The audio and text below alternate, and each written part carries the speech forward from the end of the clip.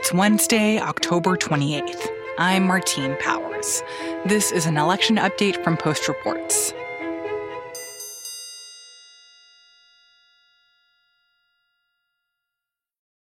With just a week left until the election, there is a lot of attention on the states that could make a difference on election night. There are the states that we knew would be battlegrounds: Pennsylvania, Wisconsin, Michigan. And then there are states that we didn't think could be in play. Places like Texas. I'm trying to paint a beautiful picture of Texas for you here. Are you from Texas? I'm not. Texas, the most beautiful, magical state in America. Exactly. Jenna Johnson is a political reporter, and she's been looking at early voting in Texas, which has honestly been pretty astonishing. As of Wednesday morning, more than 8.1 million voters there have cast ballots. That's nearly 91% of the state's overall vote in 2016. Texas is hugely important to Republicans. It has 38 electoral votes. It's crucial.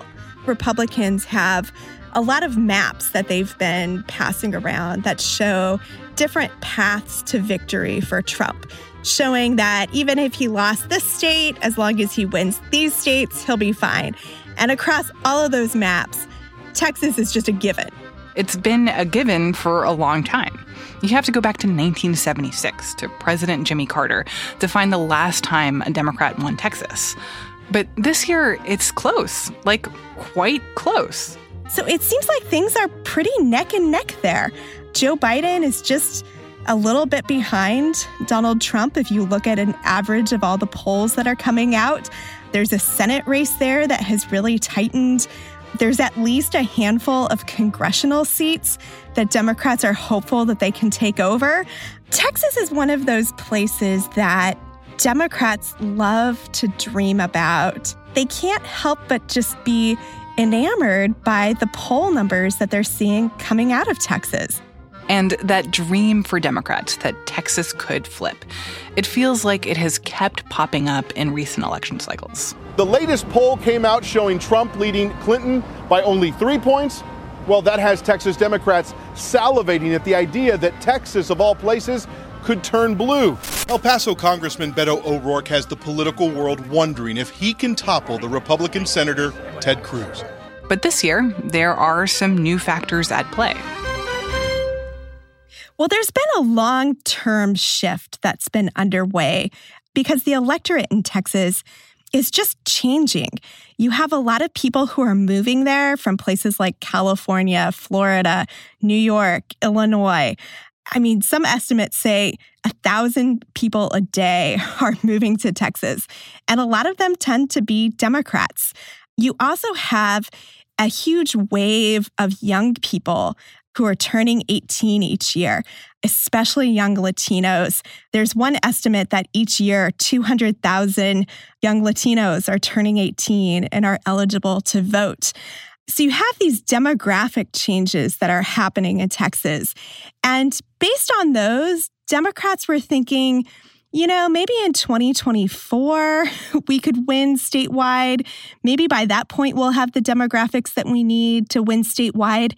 But things seem to have sped up because Trump is in office. And all of a sudden, you have small numbers of Republicans and right-leaning independents who are just fed up with the president and are willing to vote for Democrats. And then when we talk about this demographic shift in Texas, how would that potentially play out for down-ballot races? Down ballot is actually where a lot of Democrats have had their eye, much more so than the top of the ballot. The Texas House, Democrats were able to pick up a bunch of seats in 2018, really shocking Republicans. And they're hoping that they can pick up more seats this year. They're actually only 9 seats away from taking control of the Texas House. And if they did so, that would happen right before redistricting happens. So this would give Democrats more of a say in how district lines are drawn in Texas. So that would have potential implications for who ends up in Congress if you have Democrats who can play a bigger role in coming up with the lines for the districts that send people to Congress. Exactly. Texas has had such population growth that they will probably gain a couple of congressional districts with the new cycle. And, if they can aim to have more of a say in how those lines are drawn, it could make it even easier for them to win some of these districts. But at the same time, what are the reasons why Democrats should not be hopeful in Texas? Or I guess what are the caveats that we should be keeping in mind as we're looking at these poll numbers that show Biden pretty close to Trump? Yeah, so Beto O'Rourke gave Texas Democrats a lot of hope in 2018 when he came very close to beating Ted Cruz. And a lot of times when people think about Texas, they look at that margin in that midterm election as what they need to overcome. People need to remember that 2020 is not a midterm election. It is a presidential election, and you have President Trump on the ballot. There's going to be a lot more people voting in this election than voted 2 years ago, and a lot more Republicans who are going to be coming out and voting this time around. There's been a lot of focus on the huge bursts in early voting in the Dallas and Houston areas, just record-setting turnout in those areas. But it's important to remember that there's also been bursts of early voting in very Republican areas. Republicans I talked to in Texas pointed to the Midland and Odessa area. Just because people are voting early doesn't mean they're necessarily voting for Democrats. And one area that Democrats are worried about is the Rio Grande Valley. This is South Texas, right along the Mexican border. And early turnout is a little bit higher than it was in 2016, but it's nothing like we've seen in other counties in Texas. This area is rural in places. It's also heavily Latino. It's also heavily Democratic. This is an area where Joe Biden could run up the vote, but Democrats just haven't yet gotten enough people to the polls down there. In the event that Joe Biden were to win Texas, what would we expect to see on election night? Well, on election night itself, if Joe Biden would happen to win Texas, that would be it. The election would be over. And Texas plans to have its votes counted that night. But there would also be a bigger message that would be sent. It would send a very clear message about President Trump's approval in the country, and it would also kind of communicate to the country how much Texas has changed over the years.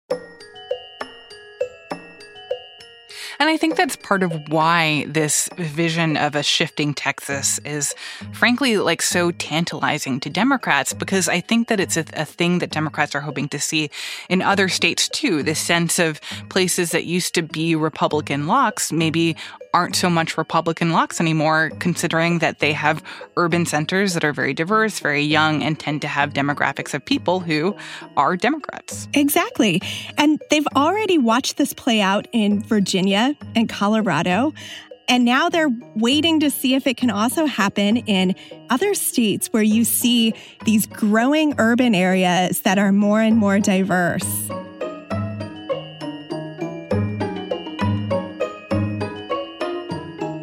If we'd told you all a year ago how competitive Georgia was going to be, you would have all looked at one another like you're crazy. But look, in the last week before Election Day, both the Biden and Trump campaigns have put their focus on some of these states that are suddenly competitive. We're seeing both polling data and actual turnout numbers in a number of states that have been Republican states or leaning Republican states in previous election cycles, among them North Carolina. 10 days, we're going to win the state of North Carolina. Georgia. There's no state more consequential than Georgia in that fight. Arizona. No, we're in first place in Arizona. Florida. We got 1 week, Orlando. Send Joe Biden and Kamala Harris to the White House. Reporter Amy Gardner has also been closely watching the race in these states. In in all those states, there's pretty strong evidence in the polls, at least, that the race is either neck and neck or Biden is a couple of points ahead in North Carolina, for instance. And in the turnout numbers where it's available with party registration, as it is in Florida and North Carolina, there's an incredible advantage so far for Democrats in those who have voted. I want to talk a little bit more specifically about Georgia. The fact that Biden is slightly ahead there in the polls right now, how unusual is that? It's stunning. I mean, our polling average for October actually has Biden and Trump basically neck and neck, but you're not wrong that Biden has been ahead in some polls that we're tracking. So it really is a sea change. And then how does that play out for Senate races and House races and elections for state legislators? So you have 2 competitive Senate seats in Georgia this year. And the reason for that is one of them is a special election. Kelly Loeffler was appointed to complete the term of Johnny Isakson, who retired in 2019. But she has to stand for election at the first opportunity, and that's this opportunity, even though the 6-year term was not actually done. Then you have a regularly scheduled election between Senator Perdue, a Republican, and Jon Ossoff, a Democrat. And both of those races are incredibly competitive.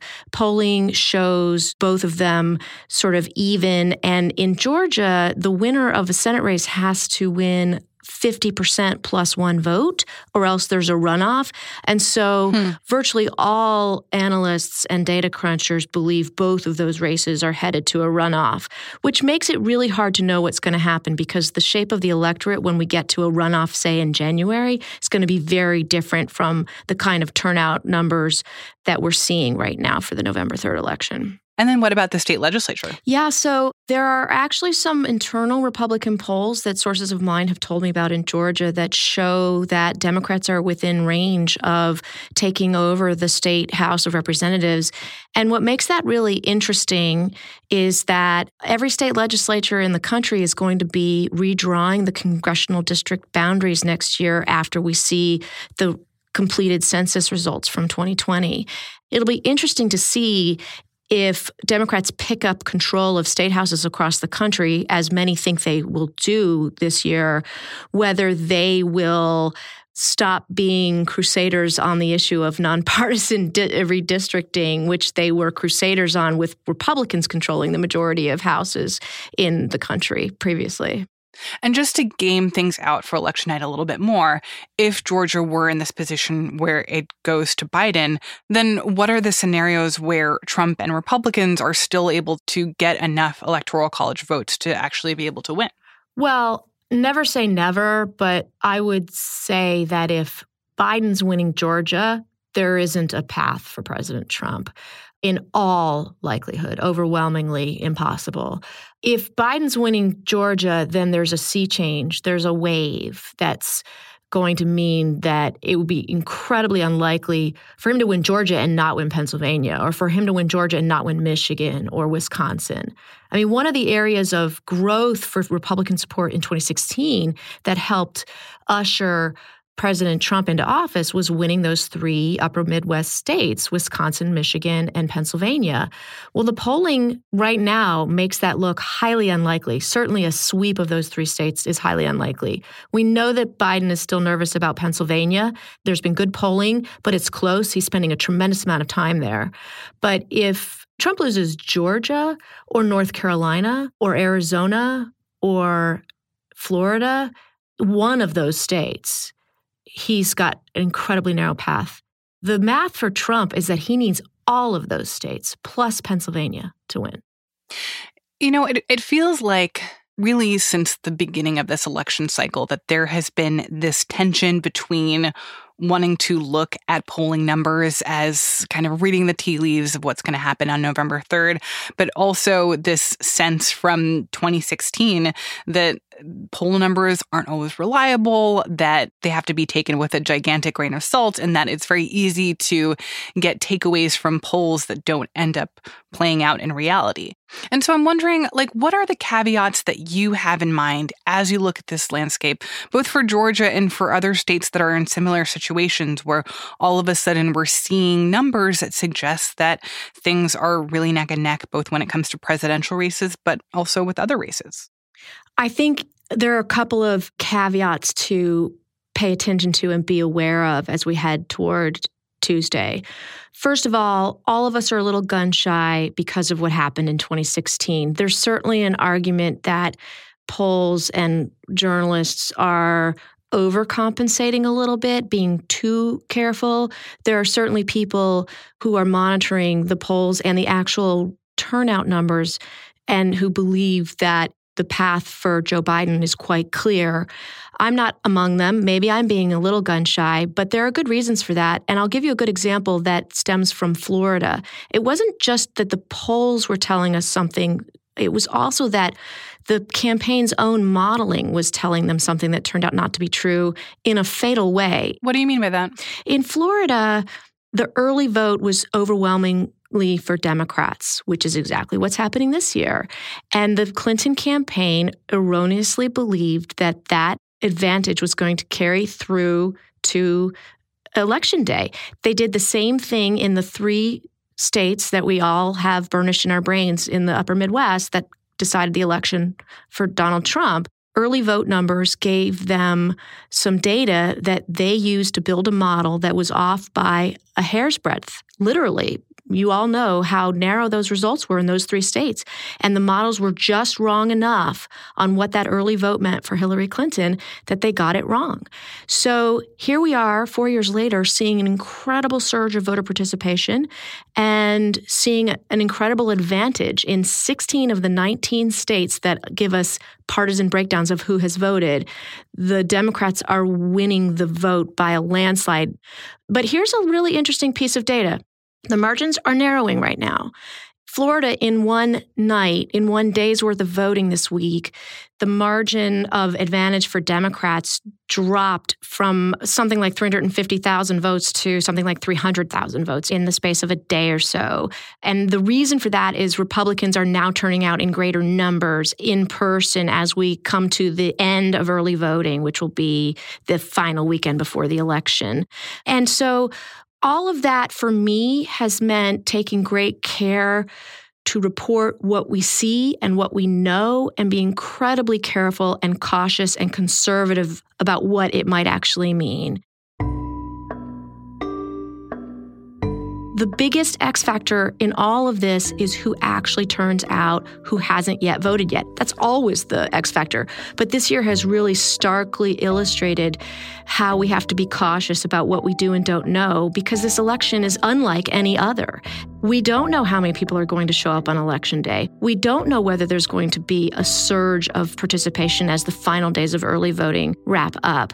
And we can only report what we see and what we know, and that's been our mantra, basically, on the voting team. Amy Gardner and Jenna Johnson are both political reporters for The Post.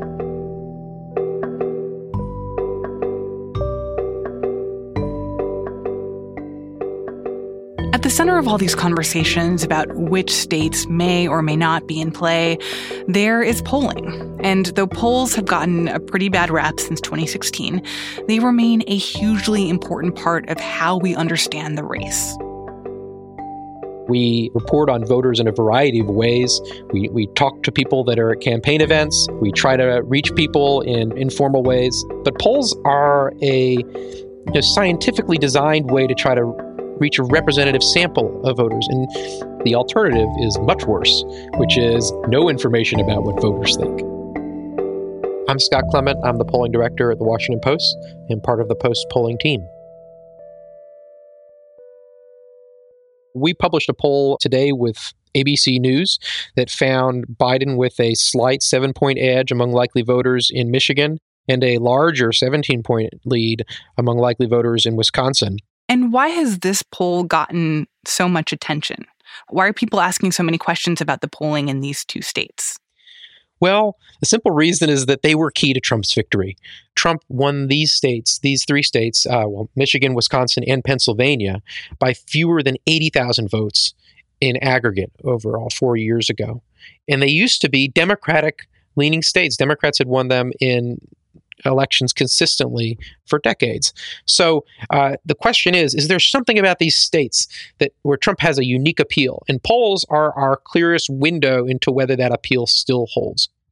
So if you're saying that there was a 7-point lead for Biden in Michigan and a 17-point lead for Biden in Wisconsin, what do those numbers tell us and what do those numbers not tell us? Well, they certainly give an indication that Trump is struggling in those states, just to put it plainly. But beyond the horse race numbers, really what they show is that Trump is losing a central argument of the campaign. He wants to say that the coronavirus pandemic is turning the corner in the U.S., that people shouldn't be concerned about infections, and that they should reopen. The poll finds that most people are worried about infections, in fact, that concerns are rising, that they disagree with Trump in his feud with the Michigan governor. Not only that, they support their state's mask requirements and restrictions on businesses and public gatherings. So I think it illuminates what's going on in a key element and dynamic of this campaign. Now, we can't say that these results are going to hold through Election Day, but they do give some clues about how voters are reacting to this moment. And for people who are trying to get a sense of what the accuracy of these polls could be or what the potential error of these polls could be, a lot of times people see this idea of a margin of error, which I think for many people is just sort of like the asterisk that is tacked on at the end of poll numbers that nobody actually pays attention to. But margins of error are actually really important. Can you explain what they are and how people should use them in understanding polls that they're seeing? So the margin of error is the best estimate from a poll of the degree to which random sampling, could be missing support for a candidate. So if a candidate is at 50% support and the margin of error is plus or minus 4 points, that means that they might be at 46, they might be at 54. The best estimate is 50, but it's possible that they're in that other range. The difficulty with pre-election polls is we're not interested in whether one candidate is at 50%. We're interested in the difference between those two candidates. And that means you need to combine that margin of sampling error for both candidates. In plain terms, that really means that a candidate needs to have a lead of nearly 2 times the margin of sampling error in order for it to be statistically significant. That there's a world in which if the margin of error for Trump were to hit the upper part of that margin and the margin of error for Biden were to hit the lower part of that margin, then the idea of a lead is no longer a lead. The other thing to think about is that sampling error is one of the best forms of error in the polling world because we can actually quantify it. We know through statistical theory and probability theory that this should be pretty good at capturing random sampling error. But there are other ways polls can go wrong. They might ask questions in a way that inaccurately measures results. They might not identify the right people as likely voters. And while they may weight by education or other demographics to ensure the sample matches the population, ultimately those are partial measures. They only go some way to making sure the poll sample is representative of the population. So then what is your big piece of advice for people who will continue to see news about polls in the next week as they try to figure out what is going to happen on Tuesday and in the days after Tuesday? My main piece of advice is don't squint too hard at win probabilities or the polling averages. It is important to try to measure those accurately, but there's a margin of error to those too, so to speak. And, what the polls show us right now is that Biden has a larger edge than Clinton had 4 years ago. Clinton was favored to win 4 years ago, but Trump had a decent chance, and he ended up pulling it off. Trump still has a chance to win, maybe less than this time. But, you can keep tracking these polls daily. I certainly appreciate people reading the articles, but, step back a little bit from the precision because the polls probably aren't going to meet it. And also try to dive a little deeper into what's motivating voters on these and what's driving their opinions. I think that's some of the most valuable material that we have. Scott Clement is the polling director for The Post.